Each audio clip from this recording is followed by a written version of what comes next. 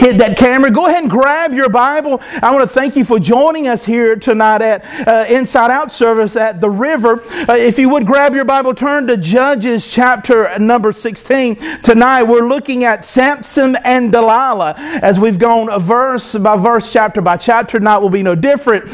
Tonight here at Riverside, we choose to believe the Bible because it is a reliable collection of historical documents written by eyewitnesses during the lifetime of other eyewitnesses. They report supernatural events that took place in fulfillment of prophecy. They are divine, not human in origin. We here at Riverside believe in sola scriptura, which means the Bible is our highest authority.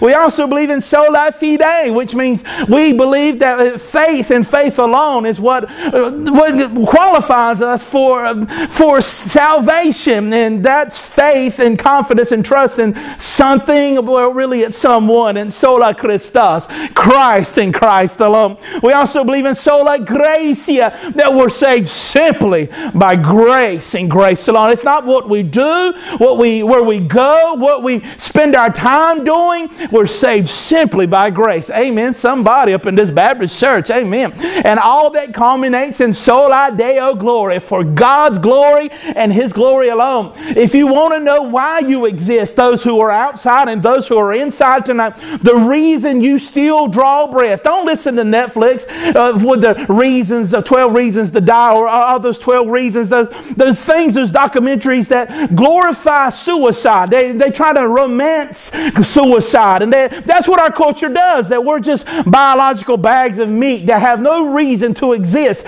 That's what Hollywood is selling to our young people. You have no reason to live. But let me tell you what the Bible says, that we are to enjoy God for eternity, to magnify His name. The reason you are put on this earth, to live for His glory. No matter if you grow up to be a plumber, no matter if you're working in an office, it's for His glory. No matter if you're a carpenter, if you're a plumber, you're under a counter turning wrenches, it's for His glory. A stay-at-home mom, for His glory. A career woman who becomes a CEO, for His glory. All for His glory. Amen, somebody. So if you would grab your Bible tonight for His glory, as we look at Judges chapter 16, tonight we'll see a lot of parallelism between this man Samson and Delilah. We've seen the cracks in Samson. He is the mightiest man that we have ever seen in the Bible thus far. As far as coming along being strong physically. But even though you might be strong in one place, you very well will be weak in another. Don't let your neighbor fool you tonight. They look like they might have it all together. Those inside, y'all looking good. And I know there's people outside, you're looking fresh and you're looking good. But there are flaws and cracks in everybody. I see through the Bible there's a lot of mistakes. There's a lot of errors. The errors being the people who make the mistakes. God is perfect in all His ways. And we are weak and feeble, and we must depend upon Him. And we see Samson tonight playing with sin. Beginning here in Judges chapter 16. Let us follow along. If you're following along on your phone, I encourage that. But just make sure all your notifications don't draw you away from what we're studying tonight. If you have a good old-fashioned hard copy, that's better, because you can write and circle and make notes. Beginning in chapter number 16, we see Samson went to Gaza. And there he saw a prostitute. And he went into her. Well, that's a sudden change, you might say. That's all of a sudden it seems that Samson just falls immoral. He falls immoralism. It's all of a sudden. But no, if you paid attention in the last few chapters, he was walking through vineyards, touching dead animals. He's breaking the vow of the Nazarene that God had with him. At this point, we see that people just don't fall in a day. It's a slow fade. Usually people fall in private long before they fall in public. When you hear of a scandal of a preacher or a politician, it's not something that's sudden. It happened quite gradually behind the scenes. I've heard a story of a banker who went on vacation, and he had been with this bank quite a few years, and they noticed while the banker was on vacation that quite a bit of money had been missing. And they waited and they searched. Surely this could not be this banker. He's an upstanding citizen. He's been with us quite a few years, and they noticed that he was not coming back from vacation. The money was missing, and after investigation, they found out that through the years he had been taking the money, and now he had scored big and he was gone. Usually people fade and drift away, and we don't really notice it. The old adage we hear of the frog in the boiling water doesn't notice is that it ticks up just a little bit. The question I ask to you, congregation, and you listener, those who are listening by internet, those who are watching by television, those who are listening by radio, and those who are in the pews and even outside listening in your cars, are you gradually fading from God, drifting away that you barely even notice it? In this past year of COVID, we've had a year where we shut down all kinds of events. We shut down all kinds of things that causes us to have extracurricular activities. And we've had plenty of time to spend with Jesus and studying our Bible. Can you tell a difference in that year? Are you closer to God than you were a year ago? Or are you finding new things to fill your time? Finding new grapevines and new phone calls and gossip lines? Are you scrounging and looking for new things to fill your day? And that would show you and reflect your heart. Those who are usually furthest from the church usually are furthest from God, let's be honest. They don't want to be near God, much like a robber does not want to be near the police station, or a thief or a cat burglar does not want to find a foot patrolman. The same reason a sinner does not want to be near God. Those who are near to God are near His people, for the people are near Christ, the Good Shepherd. Amen, somebody. So we see here that Samson finds himself in Gaza. He has no reason to be in Gaza. Gaza is not even the territory of the Israelites. And he goes there with a purpose, and he finds a prostitute. Notice we see the word saw. He saw a prostitute. Remember, I told you to take notice of the words that describe Samson. He laid eyes on different people. He saw the woman earlier whenever he saw his first wife. He saw the Philistine woman, and he thought she was good for him, and she was right in his eyes. He saw the prostitute, and he went into her. Yes, we can weep here at the moral failure of Samson, but let us not forget our own moral failures. For we've sinned. Before we throw the stones at Samson, we got to remember that we're failures too. There's no one here perfect. No one can walk out of here without a mark on them. For sin stains with a dark coal on our souls. And no one is walking through here with bright colors on, unblemished. He saw a prostitute and went into her. This is the champion of Israel. This is the judge of Israel. This is the one who's the people's champion. He's the one who's going to deliver them. All the promise that we put on Samson, all the pressure is crashing down on him. Yes, he was mighty and strong. He can kill men with his bare hands, but the women slay him as he's a victim to lust. As we see, he laid eyes and saw and sought. And he had the lust of eyes, the lust of life in his eyes. Sooner or later, it will cost him his eyes. In verse number 2, the Gazites were told, Samson has come here. And they surrounded the place and set an ambush for him all night at the gate of the city. They kept quiet all night, saying, let us wait till the light of the morning, and then we will kill him. Here Samson's playing, but it's almost like we always have that adage. He's riding the fence. That you're riding the fence in your life, but you got to remember who owns the fence, the devil. That we want to walk with Jesus, but dance with the devil. You have to choose today. Like Joshua said, choose this day whom you will serve. There's not an opportunity where you say, well, I've earned a little bit of sin. Let's be honest, we have that logic. Well, I deserve a little bit of sin. I've been good all week. Maybe a little lust, a little bit of gossip, maybe a little bit of a judgmental attitude, because it feels good to sit on my high horse and judge other people. It feels so good up on my throne. Or maybe we just hold back that unforgiveness and pull it out like an old jacket out of the closet and put it on. And remember what someone wronged you, and it just fits just right. And you harbor that anger and resentment just to wear it one more day. Christian, we ought not to be playing with sin. We ought not to dilly-dab and play with the rattlesnake. I saw a video of a man who was one of those snake charmers we see. And he had the venomous snake, and he'd pop it on the head and move around and play with it, and fully aware of what the snake would do and could do. And I didn't see it, but I sure wouldn't even mind to see it, that the snake would lash out and latch to the man's hand, letting his venom run through his veins. And I wouldn't shed a tear because he knew what he was doing. But don't we do the same? Don't we play with sin like it's a venomous snake? Oh, I won't be the one that gets struck down because of this. I'll beat the statistics. It won't be me.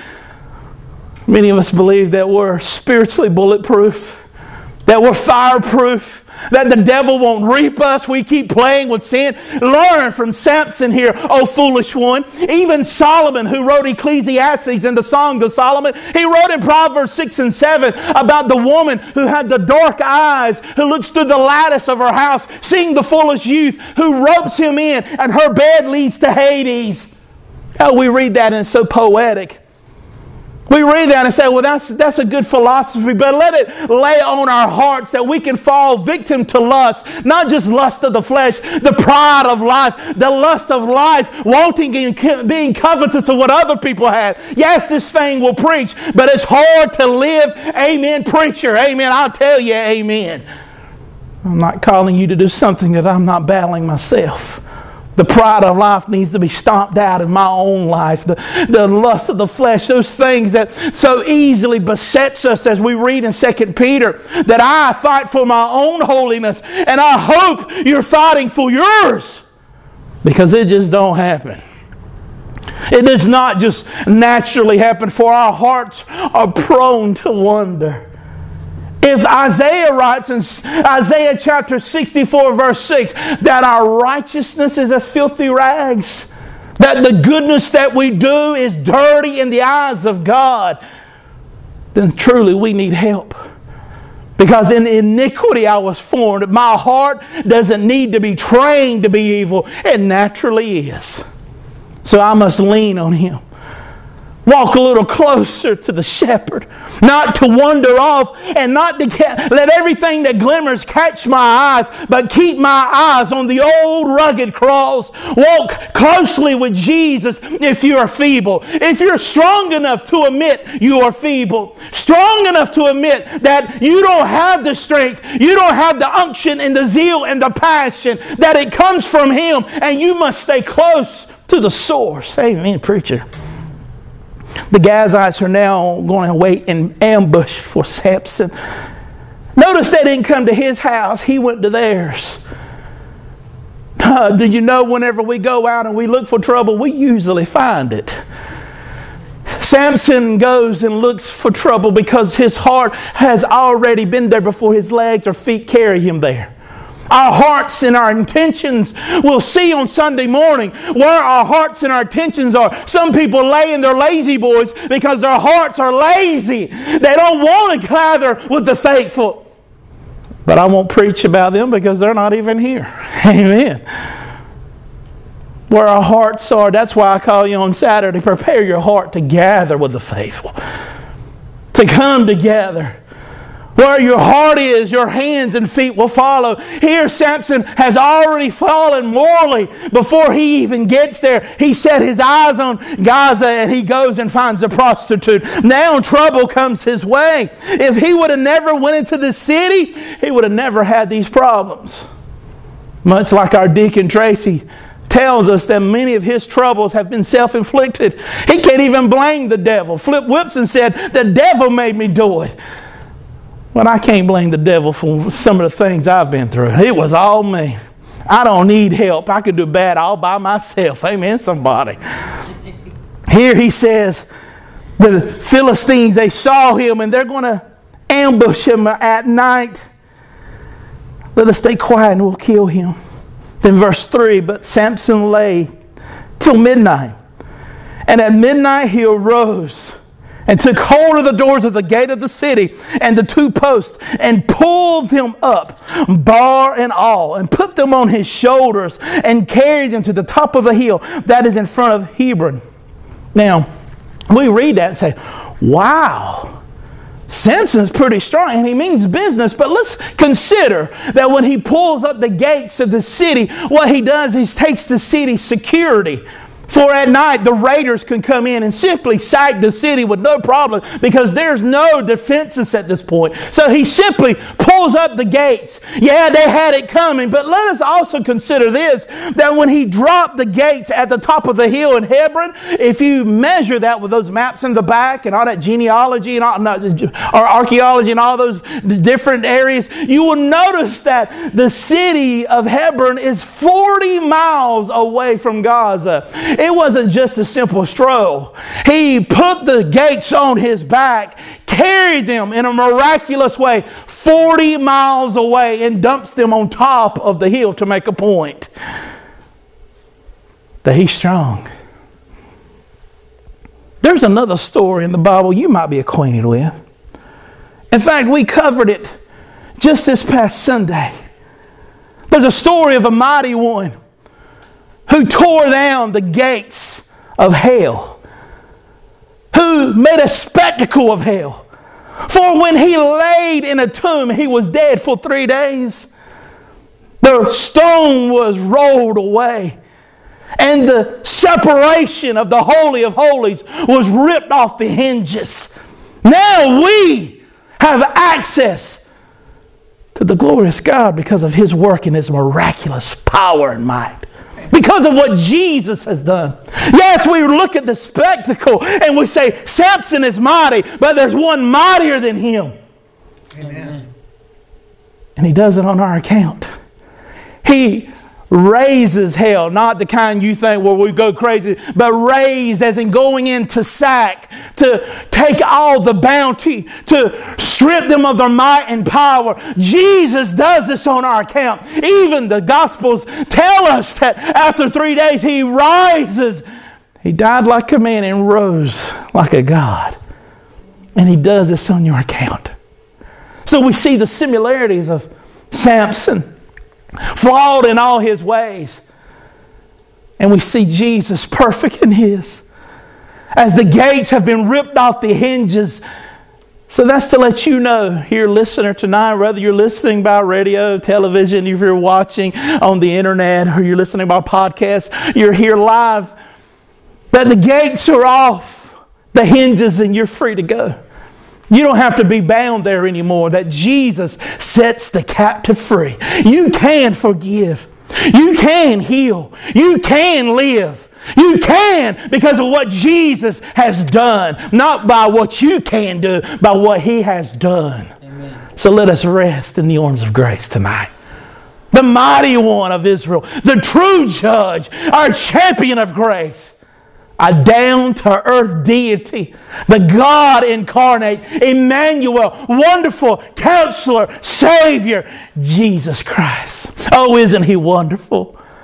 Shepherd, loyal, faithful. But back to the story of the flawed judge we see in chapter 16. In verse number 4, the story is said in verse number 4, after this he loved a woman in the valley of Sorek, whose name was Delilah. Even her name, listen, Delilah. There was a song about Delilah. Eric Clapton sang it a couple of years ago. Even her name sounds delightful. It rolls off your tongue. It almost sounds delightful. Delilah. See, many times the devil, you think, will walk up with a red suit on and a red horns and a pitchfork and a little mustache that's curled on the end and go, and he looks evil. You expect him to be evil. But the devil will be dressed in everything you desire, covered in lace and lies, covered and dripping with beautiful perfume, with a finger caught up in your ear, twisted up into your soul, scooping out anything holy in you. The devil will show up looking like $1 million.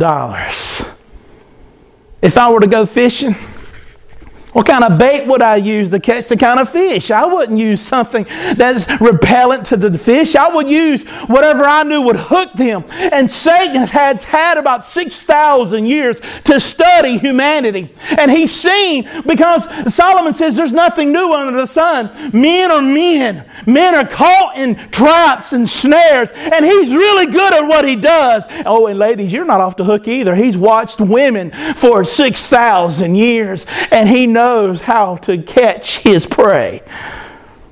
But here we have Delilah. He loved Delilah, according to verse number 4. That was kind of quick. Have you ever met those young people who they fall head over heels quite quickly?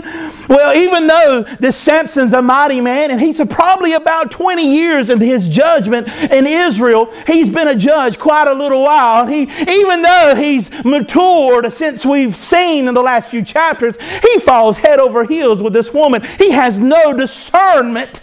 In fact, in Hebrews chapter number 6 and 7, if I would have done like I was supposed to do Sunday, we would have saw how discernment comes from studying God's Word. Samson didn't have much time to spend with God. He's out playing the field, making sure his issues and his wants and his desires are covered by his might and his power that God had given him. But we see that Samson loved a woman in the valley of Sorek whose name was Delilah. And the lords of the Philistines came up to her and said to her, "Seduce him and see where his great strength lies, and by what means we may overpower him, that we may bind him to humble him. And we will each give you 1,100 pieces of silver." These Philistines, we must remember, because later in the book of Samuel, there were 5 rulers. Maybe at this point, there might have been more. But we know in the book of Samuel, because of the ark that gets captured in the battle with Eli and his sons, that they put 5 mice and 5 boils or round rocks full of solid gold on the ark. And the oxen that carried it through the city, they watched. But there possibly could have been more rulers at this point with the Philistines. But we don't see here in verse number 4 and 5 that Delilah was actually a Philistine. We don't know if she was or not. That makes the story almost more treacherous. That she could have been the people of Israel. She could have been. But either way, she entertains the people of the Philistines to find the weakness of this man, Samson. Notice they don't want to kill Samson. They simply want to humble him. Humble him, to make him a spectacle. They wanted him to be a trophy. For it's not just the Philistines versus Samson in this story. It's the story of God's man versus Dagon, their deity and their God. They will use Samson as a trophy, saying, "Look what our God has done." For at this point, Delilah in verse 6 says, "Samson, please tell me where your great strength lies and how you might be bound, that one could subdue you." Well, obviously subdue and seduce are about the same. She has already subdued him. She has captured his heart. Next, the Philistines will capture him. That's why it matters who you let in your bedroom. If you want to get down to the point, you should always have protected sex. And let me explain. Protective sex means you have a wedding ring and you're coveted with the person that you're sleeping with under a one man and one woman. Amen, somebody.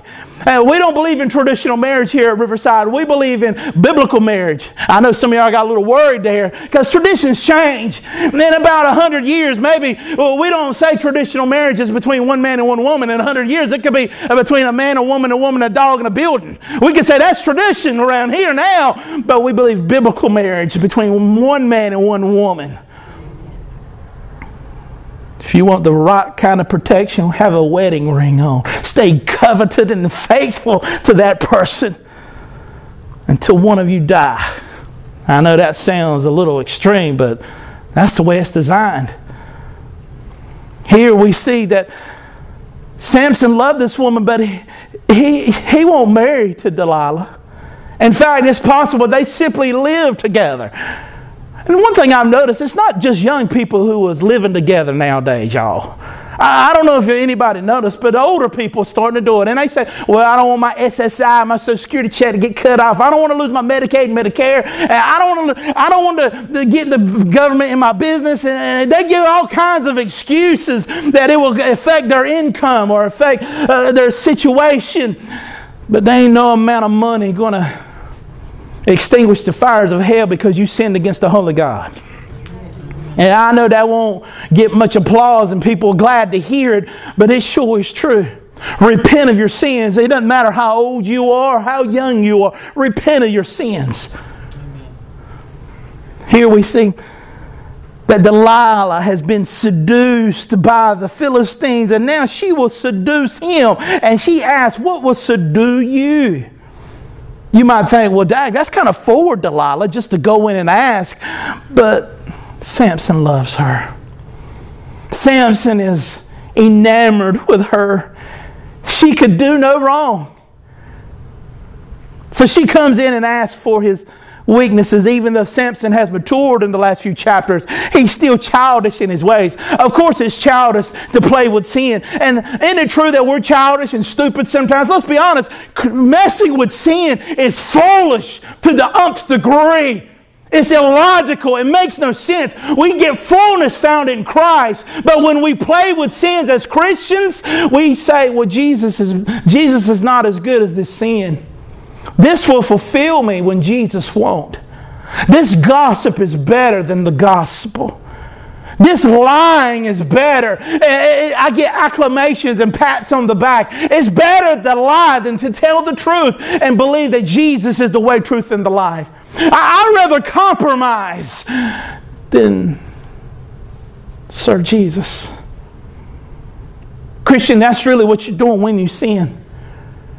You're saying this is better than Christ. Puts it in a whole different category now. That we should see sin for what it is. It's exceedingly wicked and vile and disgusting. It's simply a horrible substitute. Truly, let's be honest, how many of us, if we'll be honest, how many of us have sinned away our peace? Let's be honest. Have you been in peace and heavenly bliss, walking with the Savior, and decided to sin in your crazy, mixed up heart and sinned away your peace, bearing guilt and conviction? It lies to us every time. Delilah lies to us every time. Do this and you'll be fulfilled. Do this and you'll feel much better. What's in it for you? What about you? It's about your time. It's your time now. You've served. You've done this. You've done that. You've gone there. You've worked your finger to the bone for other people, and they don't care about you. What if Jesus caved into that kind of thinking? Where would we be? He came to serve to the point of death. Let us be like our Savior. Even John said, I must decrease, that He must increase. It's not about what I want and what I desire. It's about Him and Him alone. Sole Deo Gloria. Didn't we just talk about that? That all I do is for His name, for His glory. But Samson, he will begin to play with sin. Verse 7, he said to her, if you bind me with 7 fresh bowstrings that have not been dried, then I will become weak like any other man. He starts to play little games with Delilah. I know she was covered in satin and her voice was sweet, but under those lips was poison. For the intention of her heart was to destroy him.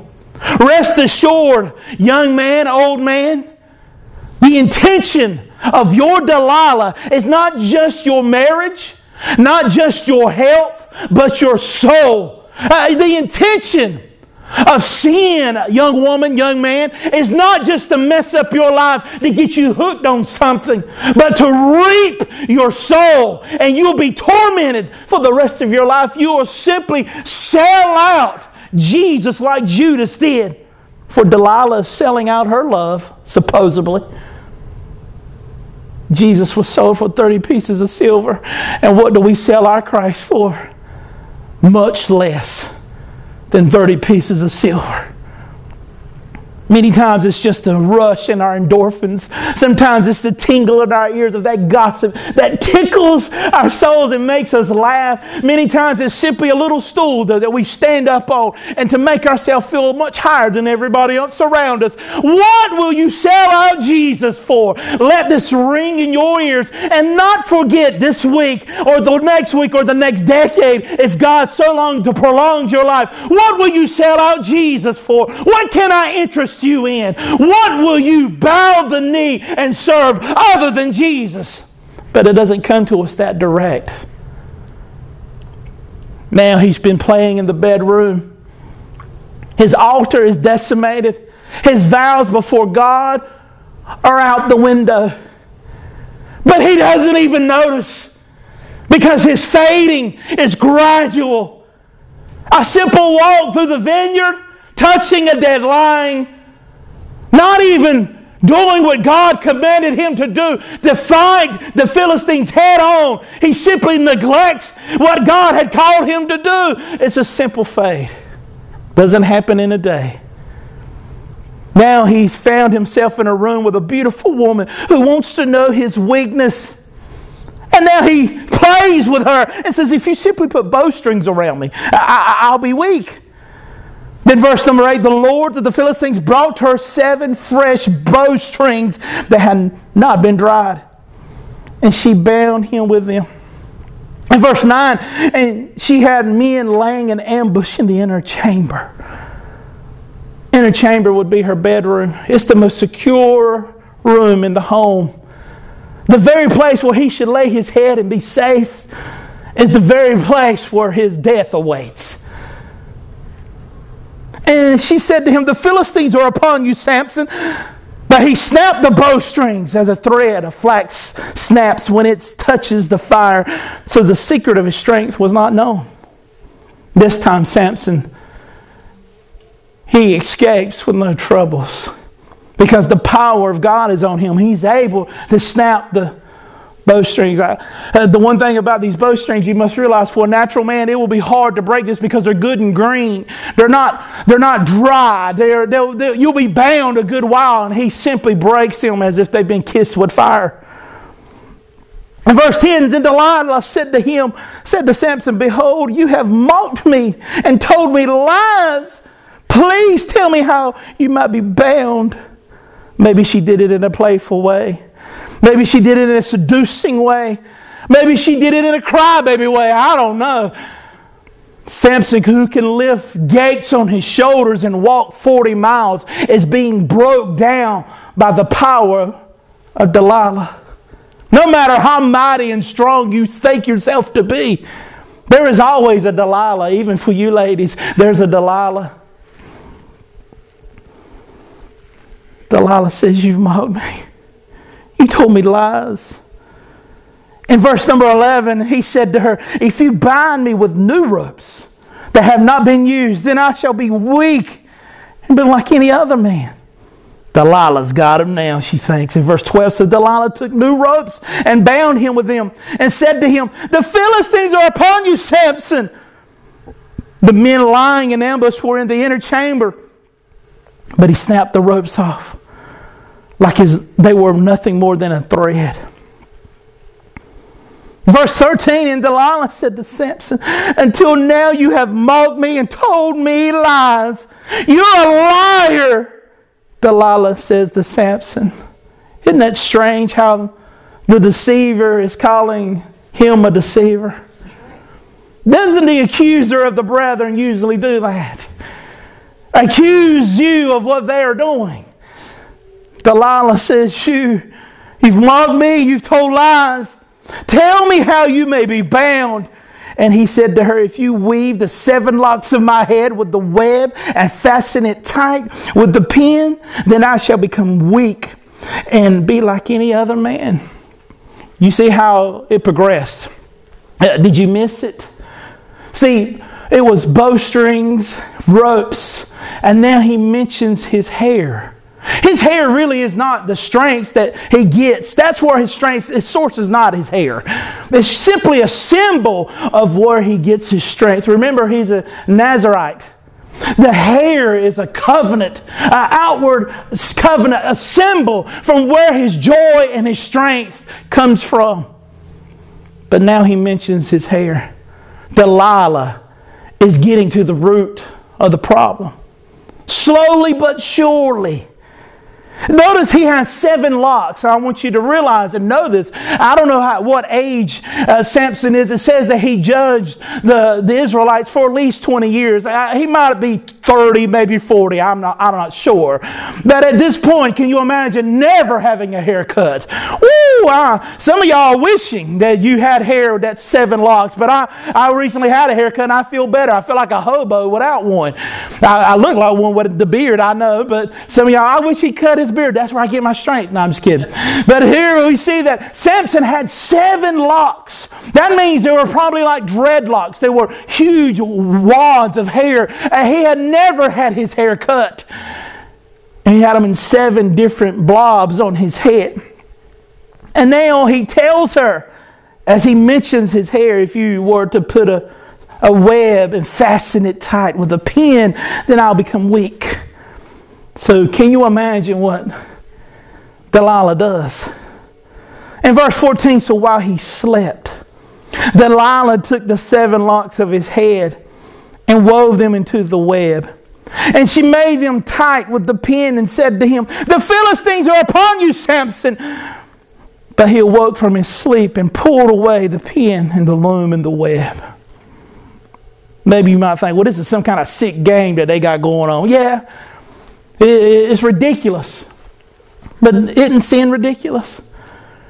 How many times have you heard of someone, they're on drugs? I never would have imagined. That their liver is rotting inside their body because they were secretly drinking and their marriage fell apart and beat their children. And I would have never known. Here we see he escaped this time. But what about the next? Nothing like escaping danger to make us a little more bold in the face of God. Well, I sinned last time and God didn't get me. What's one more? That whisper in your ear, hey, one more time. You can get away with it just like last time. In verse number 15, and she said to him, how can you say, I love you? Boy, she is manipulating here. For truly she didn't love him and he didn't love her. For truly she lusted after him. I know there's a phrase going around, it was really big a couple of years ago, called love wins. The LGBTQ and all the letters of the alphabet, they use that phrase to say love is love. That homosexuality love is love. Same as pedophilia, that child can be in love with a man and a man in love with a child. Or bestiality. That love is love. Love, you can't help who you love. The thing about that kind of love is you use somebody. You just use their body. That's not love. When you love somebody, you sacrifice. You say, it's not what I want.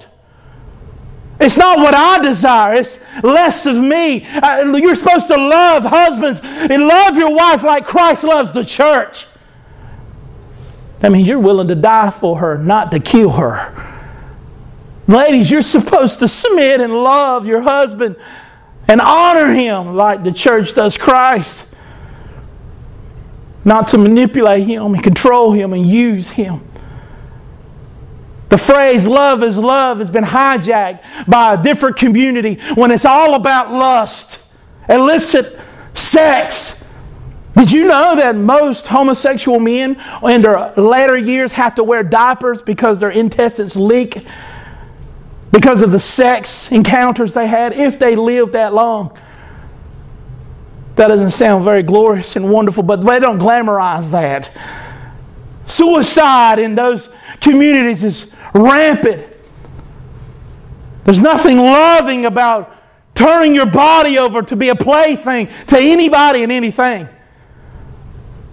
But when you love someone, you do all you can to protect them, to honor them. Here, Delilah is using love as a manipulation. So many things have been done in the name of love that had nothing to do with love. Delilah pulls that card out quite quickly. She uses that to manipulate him even further.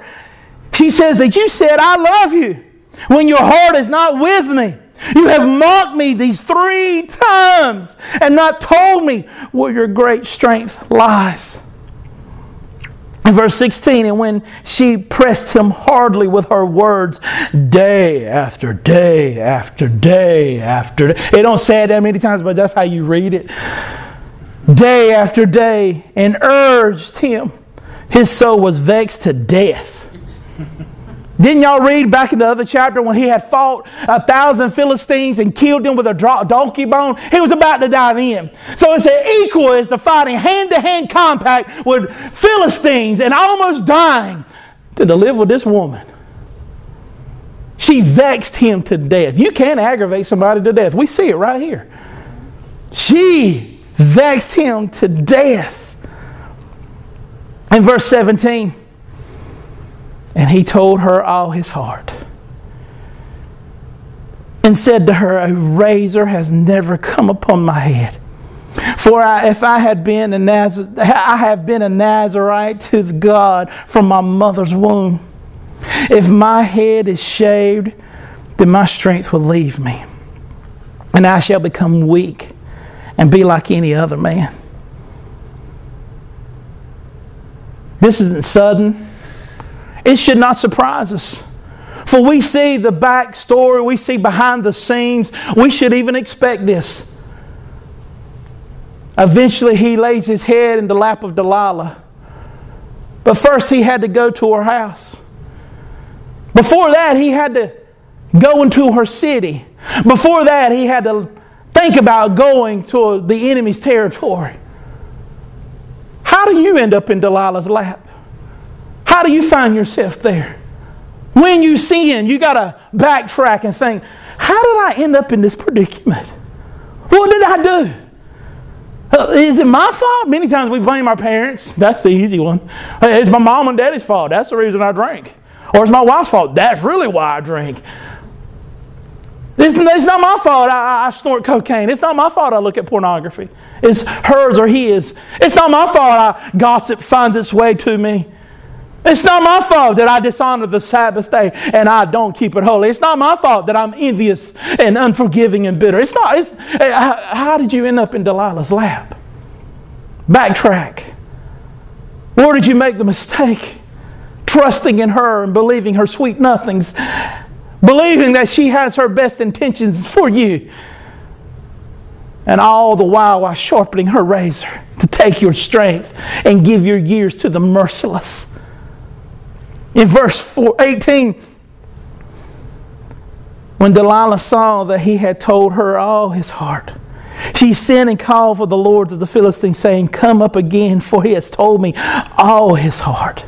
And the lords of the Philistines came up to her and brought the money in their hands, bought and paid for. She made him sleep on her knees. Nothing like sweet harmony and lullabies to fall into the lap of Delilah and fall asleep in security. Doesn't sin tell us that? Lay your head here. My bed is fragrant. My sheets are satin. Oh, it's so soft.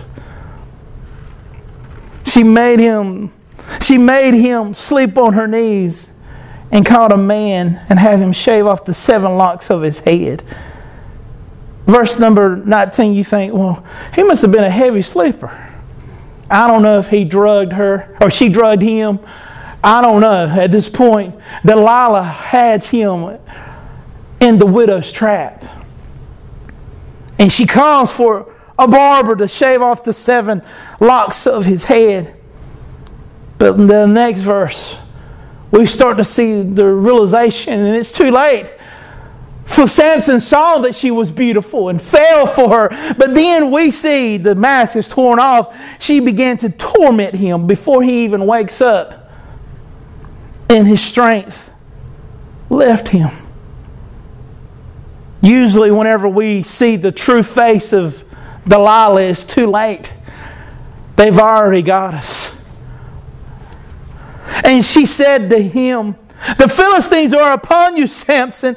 And he awoke from his sleep and said, "I will go out as other times and shake myself free." But he did not know that the Lord had left him. It's true of people who wander from God. They don't even notice. That with those who were once on fire for Jesus, they loved Christ with all their heart. And now they don't even notice that their hearts are cold and indifferent towards God. The Bible sits on their shelf. Things that once warmed their heart, the hymnals that uplifted their souls, no longer do that. The idea of gathering with God's faithful on a Bible study or coming on Sunday morning no longer excites them, for they've drifted from their one true love and been lured away by Delilah. The sad part here is Samson didn't even know that God's Spirit left. What if God left you? I can't even hardly say it. You mean there's a chance He could or He would? Well, we've read in Romans that He simply turns them over to their own lusts. Those who are intented on sinning and running from Him in unbelief, He simply leaves them alone, takes His hands off of them. We look at people like Hitler and we think Stalin are horrible people as they caused the Holocaust and communism to kill millions of people. Godlessness. And we think those are monsters. But the intentions of our hearts are worse than Hitler if God would simply take His hands off of us. Take off all the restraints and let us live however we want. We have the potential to make Stalin and Hitler laugh and cry because we are bigger monsters if God were to simply leave us alone. Let our cry be, "God, don't let go of me. God, don't let me do what I want to do. Hold on to me, for I'm prone to wander. Lord, don't reject me and leave me because I don't want to reject and leave you." The Philistine seized him in verse 21 and gouged out his eyes and brought him down to Gaza and bound him with bronze shackles. At this point, he loses his eyes. He's still alive, but now he'll be turned over to servitude. He once was a mighty champion of God, but now he has bronze shackles. There's no way, if he's just a regular man, he's going to break these shackles. Listen to me, whoever's addicted here and nobody knows it, it's greater than you. It will hold you and it will keep you. And there's no hope for you. You're going to grow spiritually blind and you will give your life and your soul to evil taskmasters who will reign over you, and it will affect every part of your life. And there's only one hope for you, and it's not Samson. It's not the preacher. It's not your deacons. It's not your denomination, political affiliation. Your hope is simply found in Jesus Christ. Throw all your eggs in that one basket. Throw all your hope and all your strength. Lean into Him and trust Him. I just can't break the shackles. I'm addicted. I can't get away. Look to Jesus. Bring Him your shackles. If you can't get to Him, cry out to Him where you are. Jesus, here I am. Help me. Save me. Have me. We see they brought Him to Gaza. And he ground at the mill in the prison. This once mighty man who could go anywhere he wanted to, lifting gates off the hinges, is now simply a slave grinding in the prison. Blind. Delilah's lap always ends up here. A life of servitude, slavery. But verse 22, the hair of his head began to grow again. after it had been shaved. I don't know if the Philistines noticed this or not as his hair began to grow again. Maybe they thought, well, he's getting stronger. Well, it's good for us because if he's stronger, he can grind more. Maybe they saw it as profit. Maybe they didn't really notice. Maybe they didn't care. Or maybe they didn't know because Delilah knew and the leaders did. He was simply a slave. But now they're going to have a party. Verse 23, now the lords of the Philistines gathered to offer a great sacrifice to Dagon, their God, and to rejoice. And they said, our God has given Samson, our enemy, into our hand. Let's have a party. Let's celebrate. For Israel is under our feet, and their champion is now in shackles. And the people saw him, and they praised their God.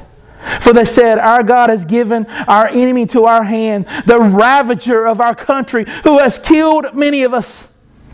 And when their hearts were merry, they said, call Samson, that he may entertain us. So they called Samson out of the prison, and he entertained them.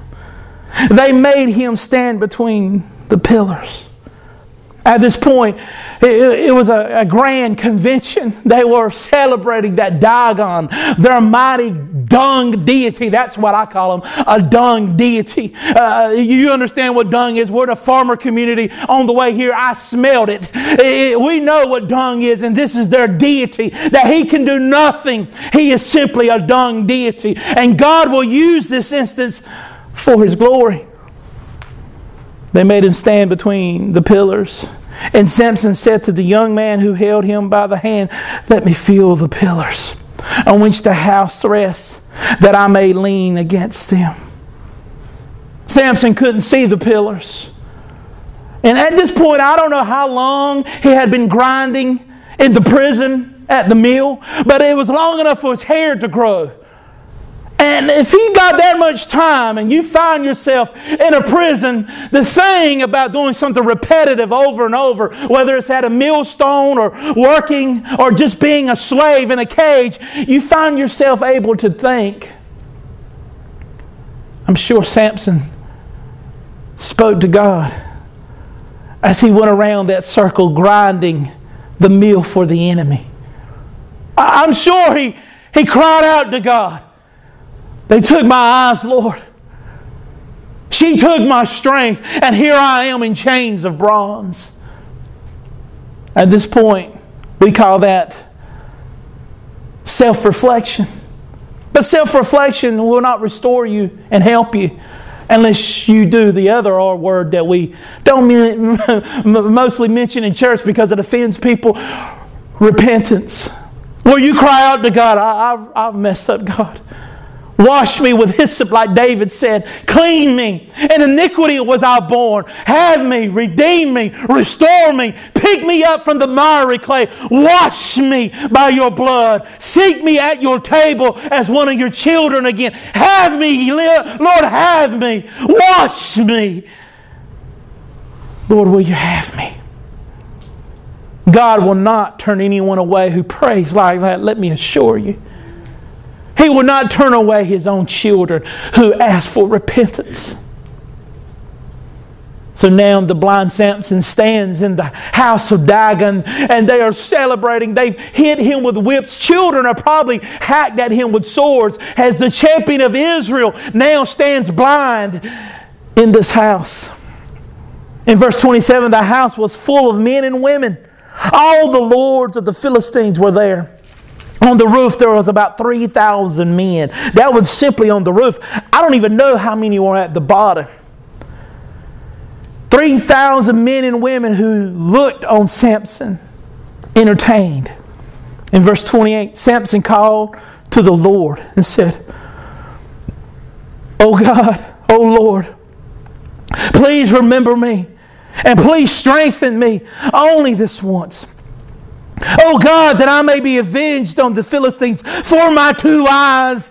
And Samson grasped the 2 middle pillars on which the house rested, and he leaned his weight against them, his right hand on one and his left hand on the other. And Samson said, "Let me die with the Philistines." Then he bowed with all his strength. And the house fell upon the lords and upon all the people who were in it. So the dead whom he killed at his death more than those he killed during his life. Did you see the gospel there? Did you see it? No, I didn't see the gospel there at all. I saw a guy getting even with a nation, pulling down a wicked temple. I saw a guy getting revenge. Well, let's unpack it real quick before we dismiss. We've seen the comparison of Samson and Jesus throughout the story. Jesus was a Nazirite. Samson was a Nazirite. Samson inflicted pain everywhere he went, but Jesus showed mercy and grace everywhere he went. Samson, at this temple of Dagon, extends his left hand and his right hand between two pillars. Our Jesus extends his left hand and his right hand as far as the east is from the west on the cross. And he bows and bows down with all his strength. He gives up himself. Samson gives up himself to destroy everyone with vengeance. But Jesus bows and buckles under the cross, under the wrath of God, not for revenge, but for grace and mercy. We see here that Samson killed more people at this moment when the building toppled down on top of him, killing him and all the people around him. But the story of Jesus, as He extends His hands on the cross and pulls down the mighty power of darkness, He saves and heals and restores more people than He ever did when He walked the earth simply as a rabbi. We see here the champion of Samson crushed under the rubble of Dagon. And we see Jesus crushed like an olive under a millstone, under the wrath of God. Jesus dies. The story tells us here in verse 31, then his brothers and his family came down and took him and brought him up and buried him between Zorah and Eshtaol and the tomb of Noah, his father. He had judged Israel 20 years. In verse 31, we see that Samson's buried in his father's tomb. When Jesus gave up the ghost on the cross, they pulled the nails from his hands and pulled him down off the cross. They had to do it quickly because it was the Sabbath day, a high holy day, and they had to run and do their ceremonies. So they quickly covered him with a cloth, placing him in a tomb. For this champion who, like Samson, extended his hands, one on each side, bearing the weight. Instead of revenge, Jesus showed grace. Samson cried out, "Lord, remember they took my eyes. Let me get even with them." Jesus hung on the cross and He said, "Lord, forgive them. Forgive them. They don't even know what they're doing." As He died, they pulled Him down and put Him in a tomb. It says here, He judged Israel 20 years is the story of Samson, and that's the end. Samson's not remembered again. He spoke about in other various places of Scripture. But our Jesus doesn't stay in the tomb. This true champion of grace, where Samson failed miserably, Jesus excels exceedingly higher than we can even imagine, better than we could ever do.